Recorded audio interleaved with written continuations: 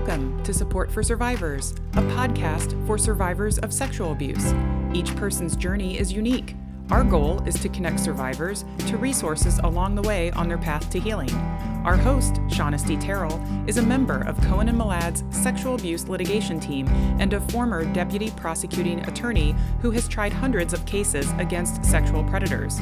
We are here to help survivors get access to justice. Join us on this journey. Here is Support for Survivors. Hello, welcome to Support for Survivors. I'm your host, Shaughnessy Terrell. Joining us today are Brian Kent and Guy DeAndrea of Laffey Busey Kent, a law firm in Philadelphia. Brian Kent is one of the founders of Laffey Busey Kent and has 15 years of legal experience. Brian started out as a sex crimes prosecutor in Philly, where he fought for rights of sexual assault victims. As a civil attorney, Brian has handled several high-profile cases both nationally and locally. Brian has been honored with several accolades reflecting his success and drive in working on behalf of victims. He also serves as a lecturer in the Trial Advocacy Program at Drexel University School of Law. Guy DeAndrea also began his career serving as a prosecutor in Philadelphia. Guy litigated more than 100 trials, including high-profile cases such as the Philadelphia Craigslist killer and murderers who targeted transgender women. At Laffey Busey Kent, Guy handles cases locally and nationally that involve sexual and physical assaults in institutional settings, including boarding schools, residential treatment facilities, hospitals, universities, sports organizations, and religious entities. Guy also serves as an adjunct professor of law at Drexel University School of Law. Brian and Guy, thank you so much for being here. Thanks for having us. Of course, I'm really excited. Thank you. This is great. So we know each other.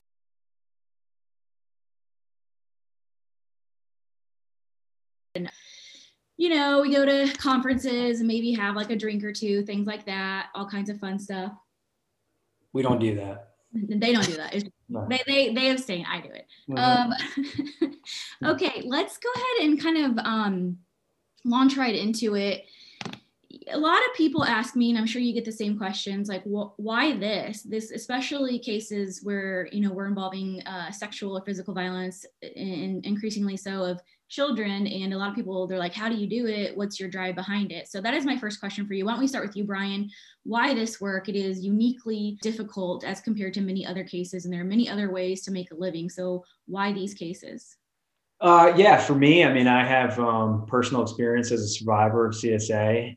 Did this type of work when I was a prosecutor as well. So I have a personal stake in helping others that have gone through something similar. And from having done it for a couple of years on the criminal side, I wanted to utilize the private practice to help survivors as well in any way that I could. And, you know, when I started doing this work in the late 2000s, after I left the DA's office, it was few and far between with regards to the attorneys that were involved primarily in these types of cases. And now you see all throughout the country that there's people that are getting involved, which is great and has its upsides and has some of its downsides. But, you know, I think that these cases are the most rewarding to have. They're also the hardest, I think, to litigate from a personal and professional standpoint. But you're able to also see the people that do it for the right reasons, like Guy and like the rest of our team, like you all. It's very rewarding not just to be representing the clients, but to meet like-minded people that have the same interest in you and helping survivors at the end of the day. Yeah, I totally agree. I always tell people it comes at the highest highs and the lowest lows. Yeah, that's a good description of it. Guy, how about you?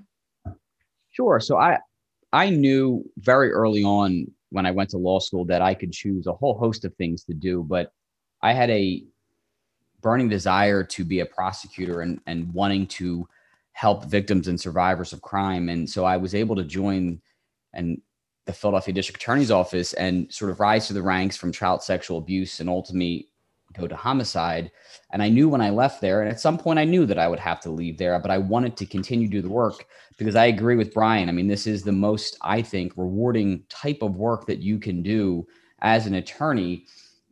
But it also gives, I think, my job purpose and not to sound sort of very highbrow, but it means something and it makes it worthwhile to go to work every day. So having, when I left the DA's office, the opportunity to be sort of recruited by Laffey Busey Kent to join Brian's team in the crime victims arena, so to speak, it just fulfilled something that I always had a passion for going all the way back to law school. And I cannot, despite some very difficult days or very emotional days, I cannot envision doing any other type of legal work. I really can't.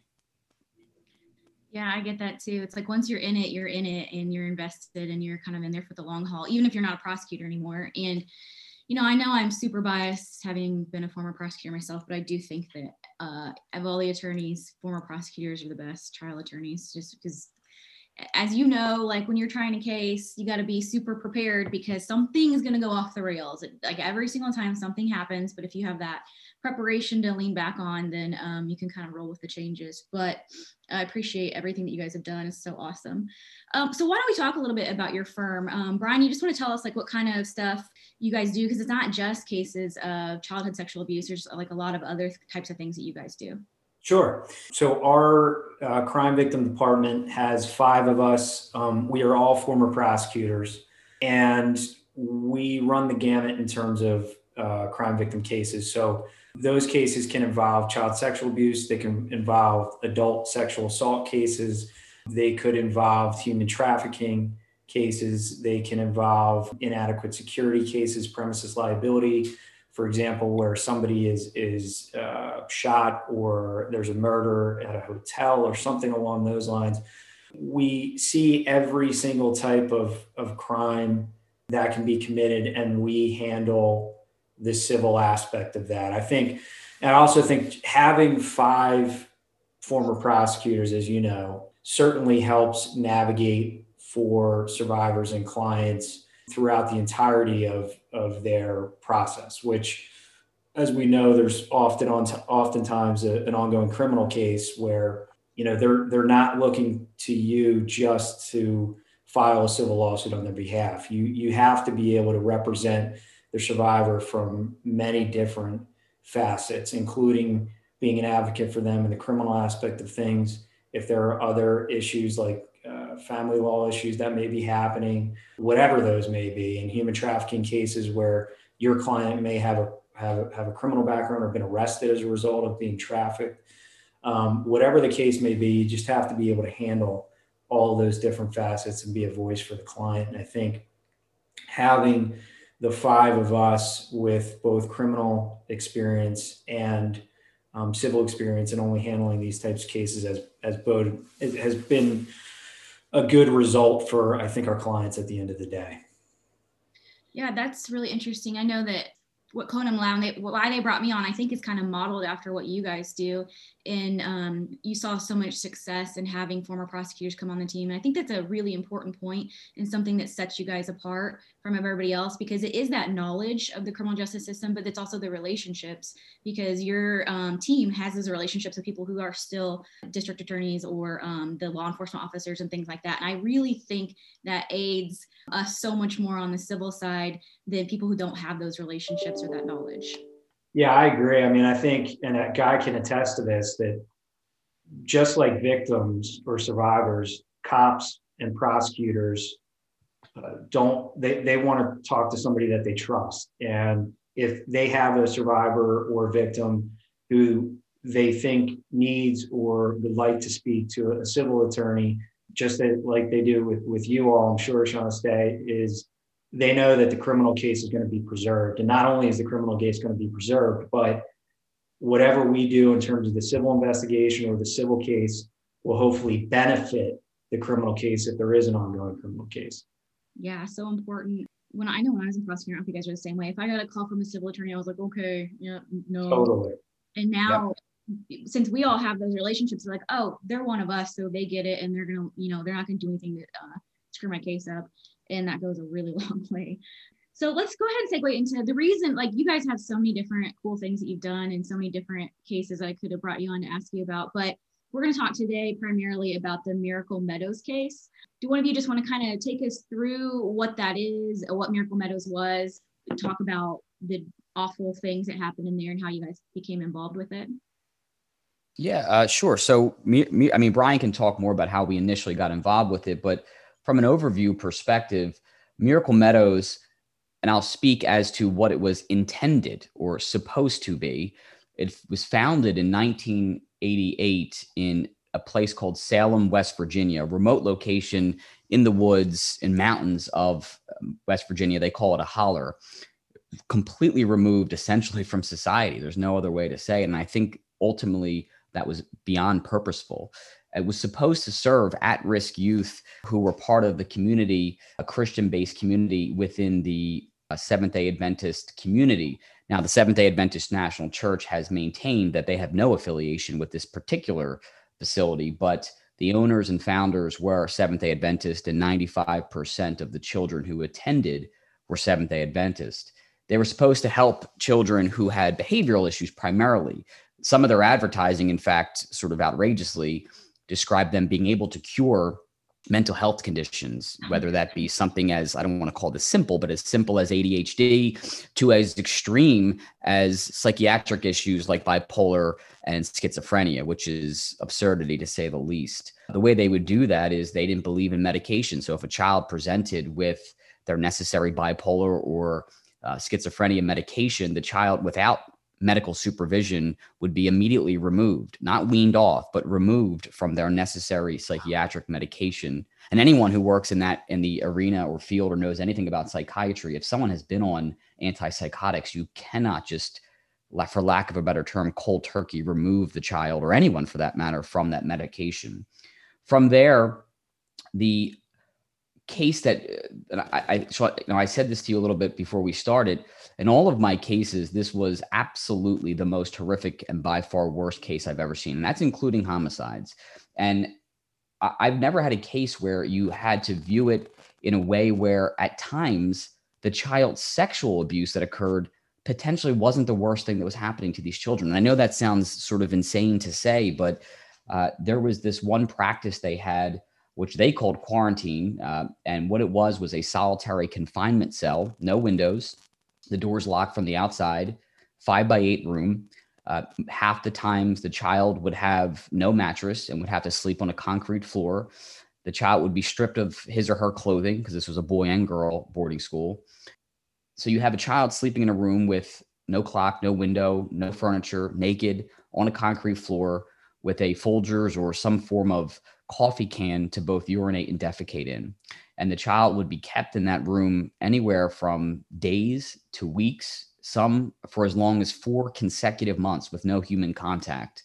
And so, some of the children who had both been placed in quarantine for those months and sexually assaulted oftentimes describe the quarantine as way worse. Like that, it sounds sort of strange to say, like, if I had to choose, sort of a Sophie's choice, I did not want to be in quarantine. It was the most horrific experience.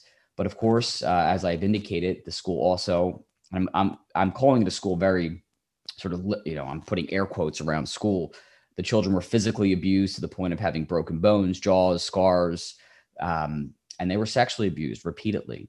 And the school was able to get away with it for nearly 30 years, despite investigation after investigation.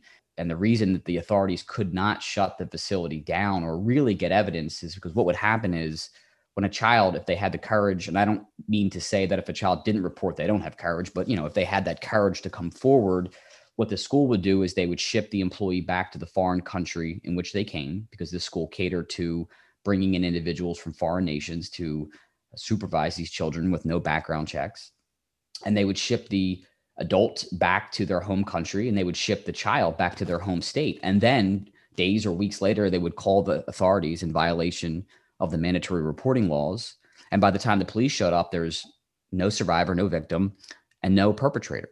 And so oftentimes the authorities' hands were tied. I mean, I could go on for hours, but sort of that is a very, very, very sort of 3,000-foot view of this facility. So we're talking about children as young as like 6 years old all the way up through 17. Is that right? 7 to 17, yes. Okay. And so they're putting kids in the hole, so to speak, like what we would call in prison, the hole, which, if you watch any documentaries at all, people talk about grown adults who say that is the most awful thing they've ever been through in their life. And they're doing this to small children. Honestly, what you've told me so far about the makeup of this, as you say, school, it's a pedophile's dream, because you're taking 100%. Kids who are already at risk youth who maybe nobody's going to believe them anyway, because they do have whatever, if it's a psychological issue, a behavioral issue or whatever. And then, as the three of us know more than everybody else, like a normal person on the street, like that, these are the types of kids typically an abuser is going to target. So will you tell me a little bit about who was the director of the school and how that plays into any of this? Yeah, her name was Gail Clark, and she founded the school, like I said, in 1988. And she had a very specific way right from the beginning, because the abuse, it's unbelievable. The abuse happened within the first year. So this isn't like it developed into an abusive facility. We have individuals, unfortunately, who are outside the statute of limitations, who were, let's call them the first class, right? The first group of children who attended. What Gail Clark and her administrators, who changed pretty rapidly throughout the years, would do from an onset is, when you brought your child to the facility as supposed to be help, they would tell the parents up front. So before they even knew who the child was, listen, this is what your child is going to say at some point during their stay. They're going to say that they were sexually abused. They're going to say that they were placed in this isolation room. They're going to say that they were beaten, that they were made to work 8 to 10 hours a day in the field. They're going to say that we call them racial slurs. The reason we're saying all this is because we've heard it. And this is what, unfortunately, kids with behavioral health issues say. So they're preempting any child who would, in fact, report. And the other sort of fail-safe that they put in place to protect against reporting, among others, is all of the phone calls. The children were allowed one phone call a week for 30 minutes only to their parents. Every single phone call was monitored by a staff member. And if the child began to speak about abuses, the phone call would be intercepted, and they would say, Mr. and Mrs. Smith, obviously I'm making that last name up. Mr. and Mrs. Smith, remember we told you when you first checked in, little Johnny, he was going to lie to you about all these things. Now here's the time. And the parents would go, oh my God, you're right. You did tell us that. And then the parents would believe the facility. And so not only that, there was actual documents that were kept and formulated by the school that specifically say, under only the most dire of circumstances, meaning only if a child essentially is going to die imminently, can you take the child to any doctor's office, because, and they actually put the because. The because is that doctors are mandatory reporters. And so they did everything that they possibly could to ensure that these children could be abused, every form of abuse you could imagine, with impunity. I hate to say it, but they were really good at it. It sounds like they thought through every one of these scenarios and had those fail-proof ways to do it, so that they knew that they could continue to get it. Clearly, because it went on for 30 years. So you said it went on that long. Do we know when the first actual allegation of abuse was? Was it all the way back in 88, 89? So the first, you mean in terms of allegation to anyone in an authority position? Yes. Yeah, that was 1994. So 4 children escaped the facility in 1994.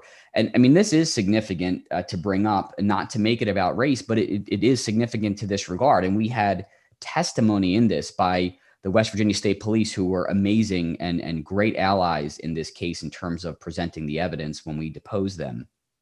They indicated, and they were clear about this, Salem, West Virginia is not 99.9% white.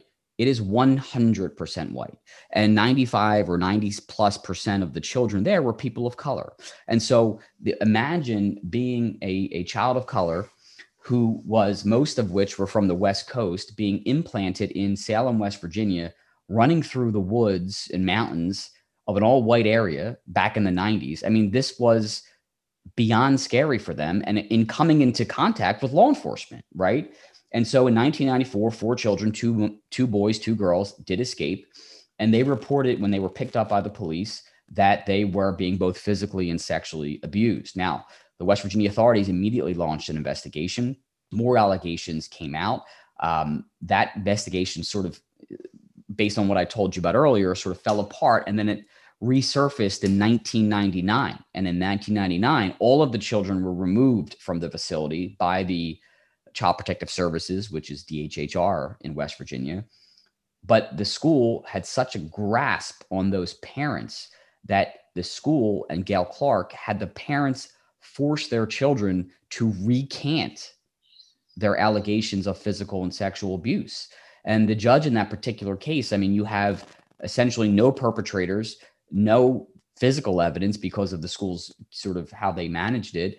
And you have a recantation from all of the children. So unbelievably, but in some way, understandably, I say that I'm a little hesitant to even say it that way, but the children were allowed to go back to Miracle Meadows, and Miracle Meadows was allowed to continue doing what they were doing. I can't imagine the punishment, so to speak, that they probably faced after getting back there, because they're already in unspeakable conditions. Quarantine. Did she ever face any kind of criminal consequences for her actions and her lack of actions? Yeah. Yes. I say yes because it's not enough, but she was ultimately arrested in 2014, and we can get into how that came about. At August of 2014, West Virginia used all of their resources, and it was a commendable effort on their part to shut this facility down. It was West Virginia State Police, Sheriff's Department, local police, DHHR, the prosecutor's office. I mean, this was a full court press, and ultimately Gail Clark was arrested and charged with a whole host of crimes. She ultimately pled guilty to child abuse, to failure to report, and obstruction of justice, and ultimately was sentenced to 6 months of incarceration and 5 years of probation. So when I say yes, she faced punishment, and I sort of made a face. I know no one can see that on a podcast, but I made a face because obviously if you've abused or allowed abuse of children to occur, including sexual abuse of its a most perverse kind, for 30 years, 6 months in jail and 5 years probation is woefully inadequate to say the least. So what she actually ended up being charged with, it was just for like a specific period of time, like right there in 2014, right? It wasn't even all of the things that had been going on for a multitude of reasons, I'm guessing, not least of which is statute of limitations issues, but also probably witness issues dating back that far would be my guess. I think prosecutors get a lot of crap in the press. A lot of the time people don't think things are, handled the way they should be. And certainly it's not justice. But I think people fail to understand those obstacles that prosecutors are up against in terms of the laws that don't favor victims, and additionally, how difficult it is to put something together that is that far back. Oh yeah, I don't fault for a second either the prosecutor's office or the West Virginia State Police or the Sheriff's Department. It truly, but for them, I truly believe this facility would still be running. Yeah, and I think in addition to that, I mean, these kids were sent after the school was raided. These kids were sent all over the country, and they, as Guy can attest to, many of the parents were not in favor of allowing them to pursue something criminal or civilly when we even had the lawsuit. So you're already dealing as a prosecutor or an investigative officer with a bad set of cards, because you have so much, besides the evidence aspect, you have so many other factors that are weighing against you with regards to being able to proceed. So it's so incredibly difficult. And going back to what you guys have talked about a couple times here, the parents still being in support of her. I read online that she had tons of supporters at her sentencing hearing, and that one person, I wrote this down because I was so appalled by it. A letter from one of her supporters at her sentencing said, "This was not a horrendous leader of a dysfunctional fanatical school that mistreats kids." And I'm like, well, actually, that's exactly what this was. Exactly what it was. You should see, when I deposed her 3 times, 3 separate times, and for 8 hours each time. Her testimony is some of the most vile testimony and flippant testimony that I've ever seen. I mean, when going through the allegations, I don't even want to call them allegations because it happened, going through the abuse that occurred, she said a comment to the effect of, well, in all my years, you have 29 clients, and in all of my years, that's not that bad. That's not that many. Like, as if to say, like, there's a certain number of kids you're allowed to abuse if you have a facility like this. Absolutely disgusting, which is crazy. And I think that this is like obviously one of the worst that anyone has seen, but it is so common for people around these perpetrators, or someone like her who's a physical abuser, maybe not necessarily a sexual abuser, but very clearly has a level of culpability because she's responsible for those kids and she knows what's going on, and they still support them. I went to a sentencing earlier this year where a man molested a little boy. He had pictures of him on his phone. It was an autistic child. It was like a disgusting case. And he pled guilty. He literally said, I did it. And he had multiple people support him at his sentencing. And one person was even like, I don't care what you say, I'll never believe this was sexual. I'm like, he literally just freaking said that it was. And it just doesn't compute. It's so fascinating you say that, because Brian commented on this just a couple minutes ago, but of the 29 plaintiffs that we had in this case, I would say about 24 do not have relationships with their parents. Some do, but it's very tenuous.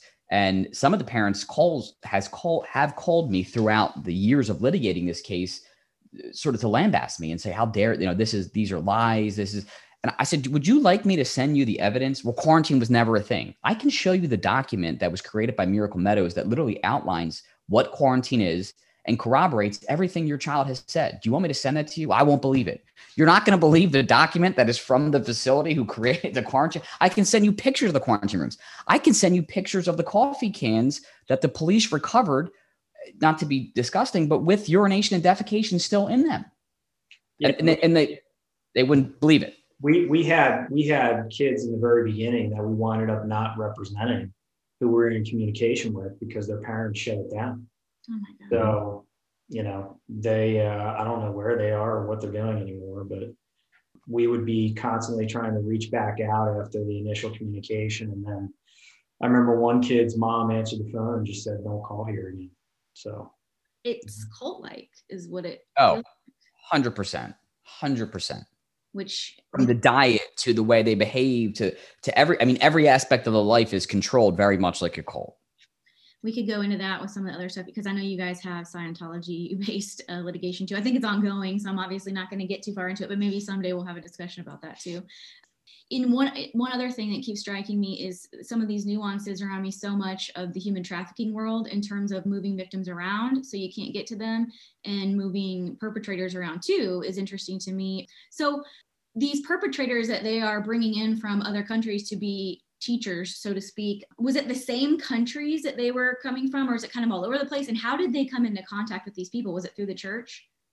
Yeah, so they were all from very similar countries. So there were a country, quite frankly, that I just never heard of, but called Tonga was a big source for them. A lot of African countries, Turks and Caicos. There was a lot of island countries that also would send. I would say there's about 10 or 11 different countries that were sort of a feeding ground for Miracle Meadows. And they were able to get a religious visa because of their affiliation with the church, and ultimately be able to come here to do a ministry, right? I mean, I think that's how they were able to come to this facility and work as a part of their ministry under this religious visa. And the facility, Gal Clark, it was approximately $3,000 per month per child to go here. Yeah. And in their, let's call it their heyday, they had 50 children, so they're making $150,000 a month, right? The children, not exaggerating, were fed 80% of their meals were rice and beans, which cost virtually nothing when you're talking about $150,000. The staff members were given a stipend of $600 a month, which we've never been able to figure out. I mean, we can make our guesses, but where did all that money go? 1.5, 1.6 million, which does not include the donations that were given, doesn't include the founders of all different organizations who would send checks of $50,000, $250,000, all sorts of money was flowing through the school, and it was a dilapidated property. It could have been beautiful, quite frankly. I mean, this was, despite it being so in such isolation, it could have been a beautiful, well-ran, and truly meeting the goals that were originally indicated that it was intended to be. And this could have been a good facility for that, but that didn't happen in 1988, and it didn't happen through 2014. It's really unreal. Like, they're getting rich off of abusing children. That's what it sounds like to me. That's crazy. And I think this case is such a lesson in how easy it is for a facility like this to perpetrate these kind of crimes. And it reminds me too of Timberline Knolls, that both your firm and our firm have cases up in the Chicago area where, this is like a celebrity rehab facility, and the stuff that I keep hearing about what was going on in there is a freaking circus. It's just so darn easy for these people to do these things to these kids because they're high risk in the first place. It's just insane what goes on behind closed doors.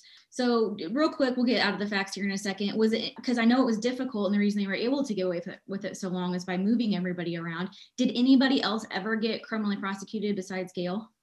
There was someone by the name of Timothy Arrington who was a especially vile abuser, both sexually and physically, who was there from 2012 to 2014. The children's testimony has been everything from anal rape to, because he preferred to sexually assault and abuse young boys. And so it was everything from anal rape to physical abuse, including handcuffs, torture, beatings. Oftentimes we had testimony that he would tell the child that you no longer have God in you, so I'm going to place him in you. And that's how he would do that. And he would anally rape the child and say, I'm putting God inside of you, which besides, all of the traumatic and damages that result in injuries as a part of that perverse sexual assault. Now you have these children who also were raised pretty religiously. And now none of them have their faith anymore either, which a lot of them actually said it really bothers them. People think that maybe that shouldn't, but to them it really does, because they're like, how can I believe in a God that allowed this man to do this to me, right? How can I believe in something or someone that created this facility, right? Because that's what they were taught to believe. And so he was arrested, not for the sexual abuse, but he was arrested for literally choking two of our clients out to the point of unconsciousness. Ultimately, those charges were dropped, or they didn't really get dropped. They were just in abeyance. And that was largely due, and Brian commented on this, the children being removed from West Virginia, the parents not cooperating. And we all know this as prosecutors, if you don't have a victim or a witness, how are you supposed to prosecute the case? And they didn't. The prosecutors did not have a witness. But when those children became young adults and contacted us, we were able to bring a civil case. And that's how we were able to get justice for those young men, now young men. Thankfully. Oh my gosh. I just, it's like I always tell people, just when you think you've seen it all, then something else walks in the door and you're like, okay, that's a new one. And this is by far the most horrendous thing that I've ever heard of, and have been doing this for quite a while. So let's go ahead and talk a little bit more about the civil litigation then. Brian, do you want to tell us how you guys even came to be involved in this case in the first place? Sure. So first and foremost, my partner, Paul Busey, was born and raised in West Virginia.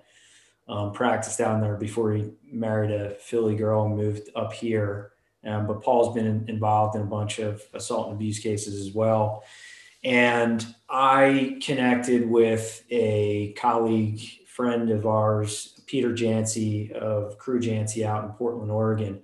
And Peter had been contacted by one individual out there with regards to a potential claim, and Peter's been involved in some cases against the Seventh-day Adventist Church. So he connected with us because of our West Virginia practice, and we spoke with the client, the potential client originally, and at that point we really didn't know, where things were going to go, because we only had this one potential client that was alleging some horrific stuff that we couldn't even believe was happening. Not that we disbelieve the client, we just couldn't believe that, this school was able to operate for as long as it did, over, about 20 some years. So, I mentioned how the attorneys handle these cases primarily and the network and relationships that exist. But Peters is, just like you all and just us, primarily handles this, does it for the right reasons, knows how to work with trauma victims and survivors. After we had met with, those relationships are obviously very fruitful because of the national network of attorneys that do this type of work and getting survivors in the right hands. So we took what we had with that one client, who connected us with another who had siblings that went to the school as well that we connected with. And then things sort of spiraled from there on out. People started talking. There was some, I know there was a reporter from it was the Washington Post who, when we first filed the first lawsuit, which was only on behalf of two of the survivors, the Washington Post ran an article. And I remember one of the defendants, who was also the board chair, had made a comment about, well, how these kids are basically bred to lie or something along those lines. I can't remember the exact wording, but, little did we know at that point what was going to unravel with regards to the evidence that we were going to find. But things just snowballed and snowballed, not just with the amount of victims and survivors that came forward, but also former employees that came forward. The documentation that Guy was able to unearth in discovery was so damning for them. And then their own words. They couldn't run from what was happening down there. And, it's crazy to look back and remember exactly having that initial call with Peter about where this may go. And both of us saying, look, it sounds just kind of crazy, but that's how a lot of these cases go. It just takes, one attorney believing the survivor and running with it. And this is a perfect example of what can happen.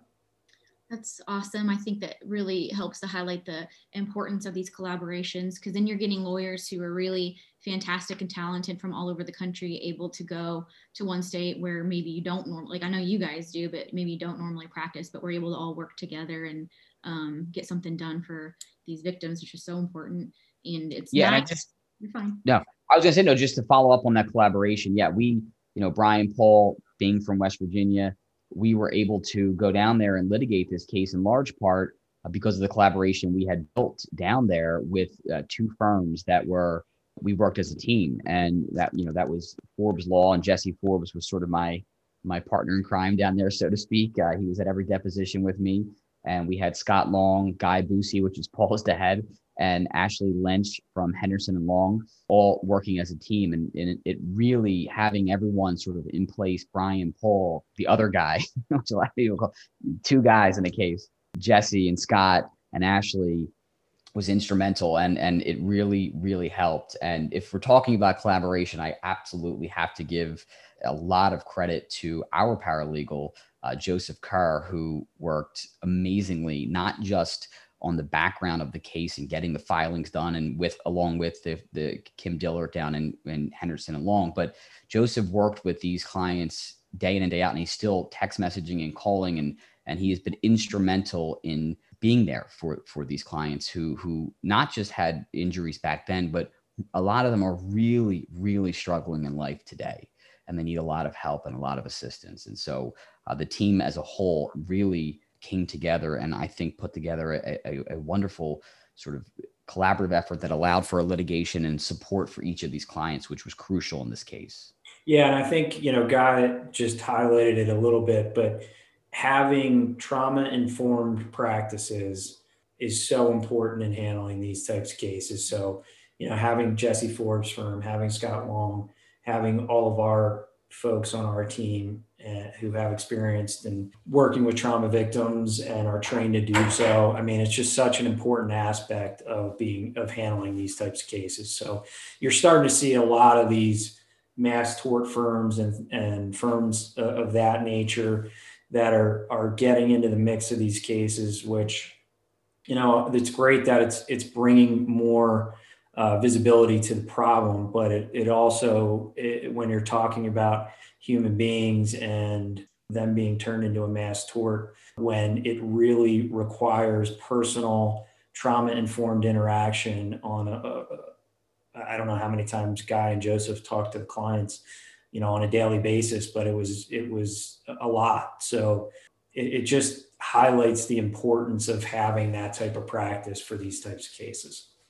And Brian, to follow up on that, just to give, in this case is a perfect example, having the model of having a mass tort where a client is a number, essentially, it doesn't work. And here's why it doesn't work. And this is anecdotal, I suppose, but this is emblematic of this entire case over 4 years.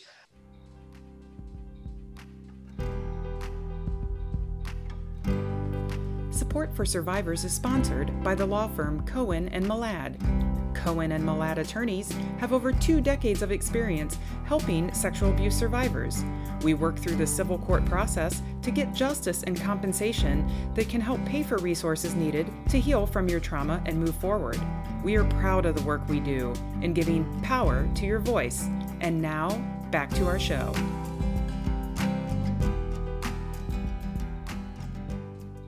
One of our clients, whose name obviously I can't give because of confidentiality, it was 3:00 in the morning on a Saturday, morning, or I guess technically Sunday morning. My phone is ringing off the hook at 3 a.m. And I answer, and it's one of our clients who is describing to me that she is going to take her life.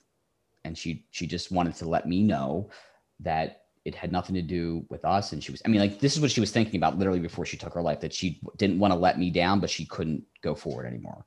So 3:00 in the morning, I am like, okay. Like, hang tight. Like, all right, let's talk about this. Meanwhile, like, I'm on the computer, like trying to wake up, mobilizing. California has a great, you can send out a mobile unit, a crisis unit to someone's home. And so we did that. We were able to intervene. But, if this was at a firm who wasn't trauma informed, who doesn't give out cell phone numbers, who works 9 to 5, they don't work 9 to 5, but really they only answer phone calls 9 to 5. I don't know what it would have happened. And I don't think it would have crushed me. I know, because in this case, one of our clients did take his own life during the litigation. And he was just a really sweet young man. He was the only client that I did not personally meet. I had spoken to multiple times on the phone, but Brian did meet him, and I'm getting teared up. But he was when he took his life, it was really hard. I think that I really appreciate you guys pointing out the importance of the trauma-informed practices. I preach about it all the time. And I think that some people just kind of goes in one ear and out the other. And you've got, I've heard lots of horror stories, and I've experienced some clients telling me some things that they heard from other lawyers, and they were trying to figure out what they're going to do, that I was absolutely disgusted by. And, I'm not even saying that the lawyers had bad intentions. I think they had good intentions, but the way in which they posed the questions were absolutely, at best offensive, at worst absolutely re-traumatizing. And then you've got a case like this where I don't think people understand that these clients are different than any other client, because when you've been through something like this, it's not like if you're in an automobile accident and maybe you do have some physical injuries and it does affect you, but this affects your entire life. And if this happened when you were a child, this affects everything going forward for the rest of your life. And you have to act accordingly as their lawyer. And I'm so glad that she had your cell phone number. My clients all have my cell phone number. I don't think that that's normal for a lot of attorneys, but if you're going to do this kind of work, you really have to commit to it, because you have to be there for those people, because they are going through, like, the litigation is so difficult on them. And I'm really glad that we're pointing out the difficulty of that and what goes along with it. I had in my notes, one of the things I wanted to ask you, did you have any interactions with survivors that stand out to you? I think that you just answered that question. That one certainly stands out. Is there anything else that happened during the pendency of the litigation, during discovery, depositions, interrogatories, that sort of thing, that any like aha moments or anything like that, or something that meant a little bit more to you, either of you? You want to go first? Yeah, that's fine. I think that the key to the success of this case was ultimately the decision to depose all of our own clients, and Guy's flawless execution of that. That is such a novel approach to a case. And I don't know many people that have done it before, and I know Guy and Jesse just presented for National Crime Victims Bar Association on this, but that, to me, in being able to control the dialogue in a way that will give the survivor confidence and assertion that they're believed, and the ability to confront whatever is going to come at them on cross-examination thereafter. For me personally, I think that's what I look at. Besides the survivors themselves, every case is about them, right? And it's about telling them their story. And there's definitely a couple that, I think about, that I start to smile about, for sure. But, I think for as successful as this case was, the most rewarding aspect of it was the fact that these kids never had a chance, right? A lot of them came up were adopted into these families from abusive and neglectful situations. And then even after their adoption, they were oftentimes in some sort of neglectful or abusive situation, only to be shipped down to this hellhole where they were just tortured and abused thereafter. So they never had an opportunity. I think that giving them the opportunity, we can't control what they're going to do with it, but giving them that opportunity that they never had, even though they did it themselves, but helping them do that was extremely rewarding. That's what I sort of walk away with in terms of the highlight from the case. That's awesome. Okay. Yeah. So the relationship, and in large part, I traveled the country more times than my life partner would probably have carried me to do. But I mean, I have been in, my goodness, I spent over 400 nights in Charleston, West Virginia. I was in San Francisco, Portland, you sort of name areas. I was there with the clients for a whole host of reasons, whether it was to meet with experts or to prep them or sort of be with them through different IMEs that they had to go through. So, I mean, I know these clients inside and out, and that we've spent a lot of time together, and some of which, one client in particular, when we were discussing, all right, the case is finalized and we're working through what that means for this particular client. And she said, but like, what happens? And I'm like, well, I just explained to you, we're going to go. She's like, no, but like with you and I. And I'm like, well, what do you mean? She's like, I know you're like my lawyer, but I think we're friends. And I'm like, no, we definitely have built a relationship. And she's like, is it like cool if I call you sometimes? And I'm like, yeah. And she actually wants to start. She's a really good cook and she wants to start on a restaurant. I said, well, you better, when you open it, have us out at your restaurant opening, especially because it's going to be in California, but you can have us out at your restaurant.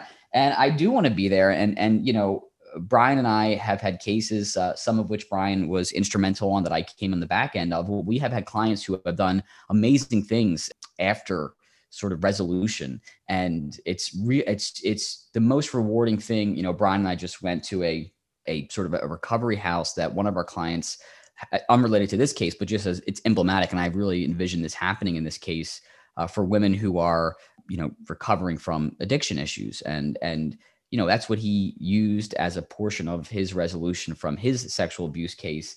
And so the point, though, is that it's really rewarding seeing how, despite what happened to these children at the time and how difficult their lives have been, how when they see someone actually believing in them and trusting them and working with them and not treating them like a piece of shit. I mean, I don't mean not to curse, but that's how they've been treated their entire lives, you know?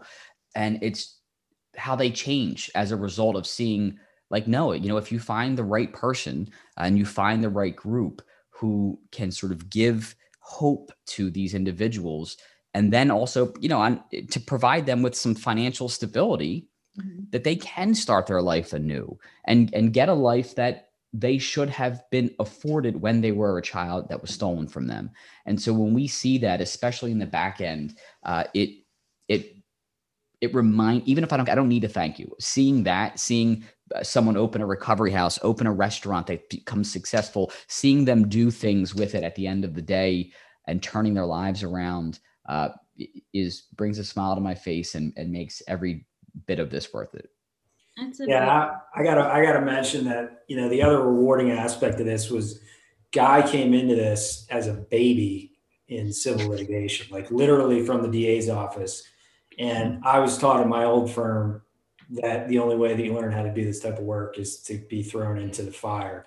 Now, most people wouldn't be thrown into the fire of a 27, ultimately 29 plaintiff case out of state with the client and personal issues involved in representing these people, as well as the complexities of dealing with, a national church, lower level entities, and a school and a religion that we didn't have really any prior experience with.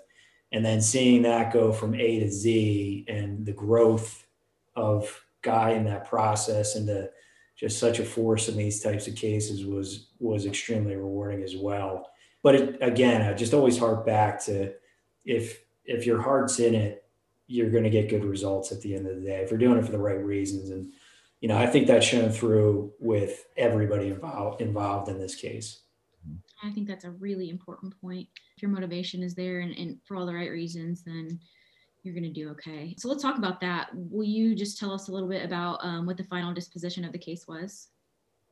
Yeah. So overall, there was a whole multitude of defendants because, as when you start a litigation, you don't actually know who is necessarily, other than the actual facility, who really is culpable for this. So there was, I think we sued 15 entities ultimately, but at the end of the day, the resolution globally was $52 million.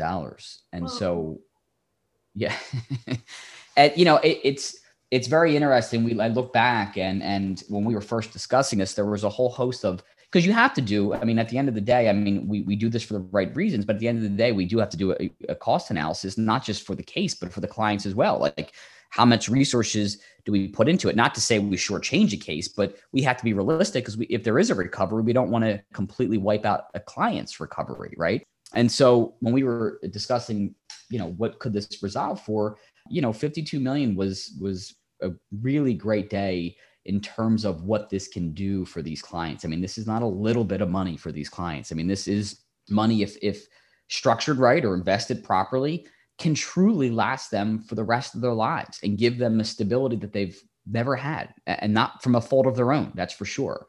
And so it was, I think, well, Brian can talk too about the resolution, but it felt really good. And again, it's not because of the number, it's because of what that can do for these clients. Absolutely. Yeah. When we were taking the elevator up, we had when we resolved the case, we're staying in West Virginia, we're doing things at a hotel down there due to COVID issues. And guy looked to me wondering whether I was upset with regards to the result. And it's not, I wasn't upset, but I really truly mean this.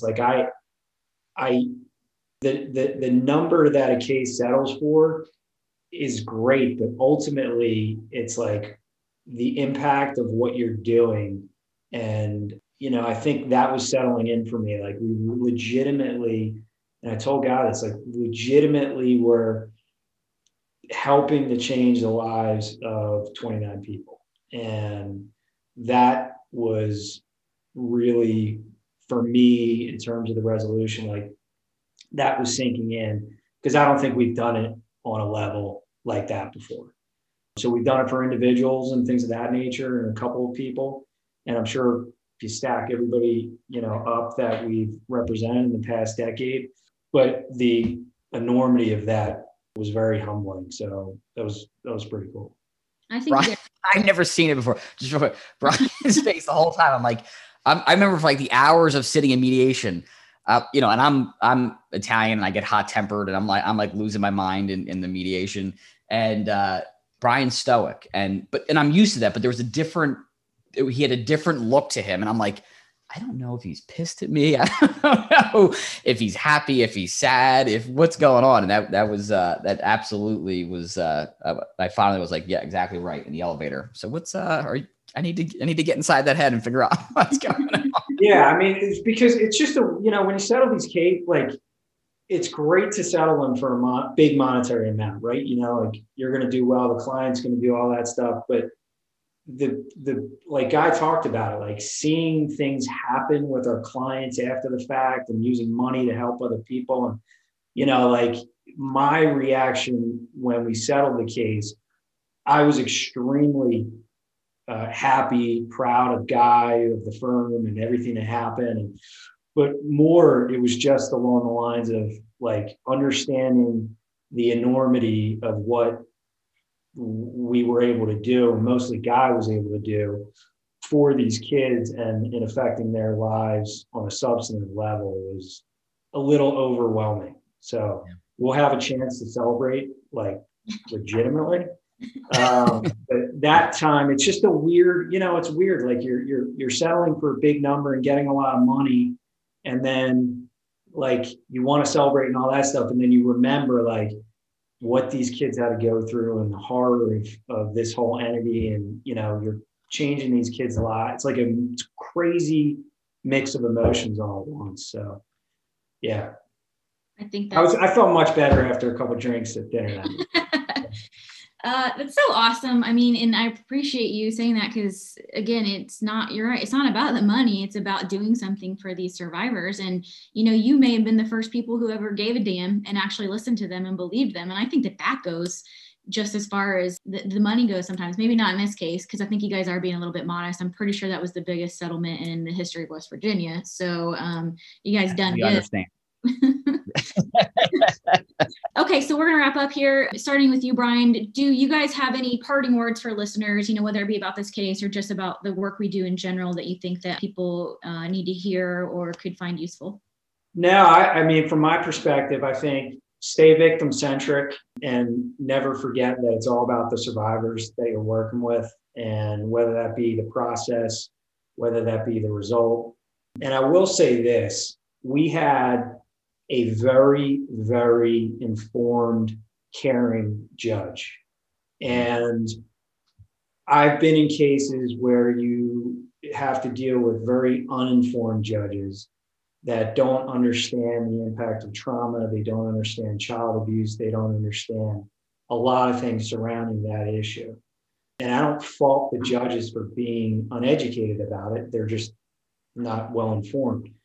But the difference when you have a judge, not only who's fair, but also extremely well informed about the topic, it makes it just so much easier in terms of doing what your job would be in any other case, just like a construction case. Like, okay, I get it. There was a failure of X or whatever it may be. If you already have a judge that's very well informed on the complexities of a sexual abuse case, child sexual abuse case, it just makes it so much better for the survivors at the end of the day. And like one of the things that we try to do is educate judges from the very get-go. We try to educate them through trainings and things of that nature, because still to this day, I think not only judges, but the general public are just not well informed about the issues. So true. Yeah, certainly echo all of that. And for the survivors who will listen to this, who are deciding whether or not to come forward, whoever you choose, if you choose to come forward and you choose to hire a law firm, whoever that firm may be, the only thing I would say is and we've talked about it sort of throughout, but it's really important that you choose a firm, as we all said, that is trauma informed and that does not moonlight in child abuse or adult sexual abuse, right? This is not a disparaging comment, but you don't want a lawyer who primarily does slip and falls or car accident cases who's going to moonlight in abuse cases. Make sure it's such an important relationship you're going to have. And it's a relationship you're going to have with that attorney, an appropriate one, but a relationship. And I just implore whatever firm or whatever lawyer you choose to engage, just make sure that this is what they dedicate their practice to, and it's not something they're moonlighting in. And so to any survivor who's listening, there are a lot of attorneys out there who do that. And I just hope that you find, whether it's us, whether it's Chansonette, whether it's anyone else in the community, just make sure you look for someone like that. And thanks for listening. A really important point. And thank you guys so much for being here. I really do appreciate it. Taking the time to educate people on what you did here, because it is important. And I think it's going to be legendary. Certainly. I mean, people are talking about it all across the country. And thank you just for, doing what you do on a daily basis, because you choose to do it. You don't have to do it. And what you do for people is so important and it helps so much. And in this case in particular, this was the justice for these victims. They didn't get what they deserved in the criminal court, period. And not by the fault of law enforcement or prosecutors, but it wasn't going to happen. They didn't get it. And they got it because you guys pressed on. And it's so, so, so important. And, you hear a lot of people talking about how it's just for the money and it's all about money. And it's just not.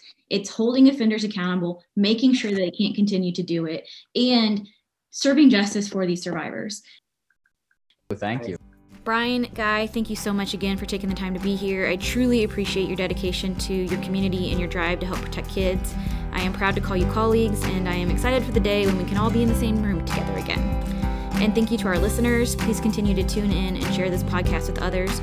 Please submit any questions or requests for guests at supportforsurvivors.com. Thank you for listening, and I'll see you next time.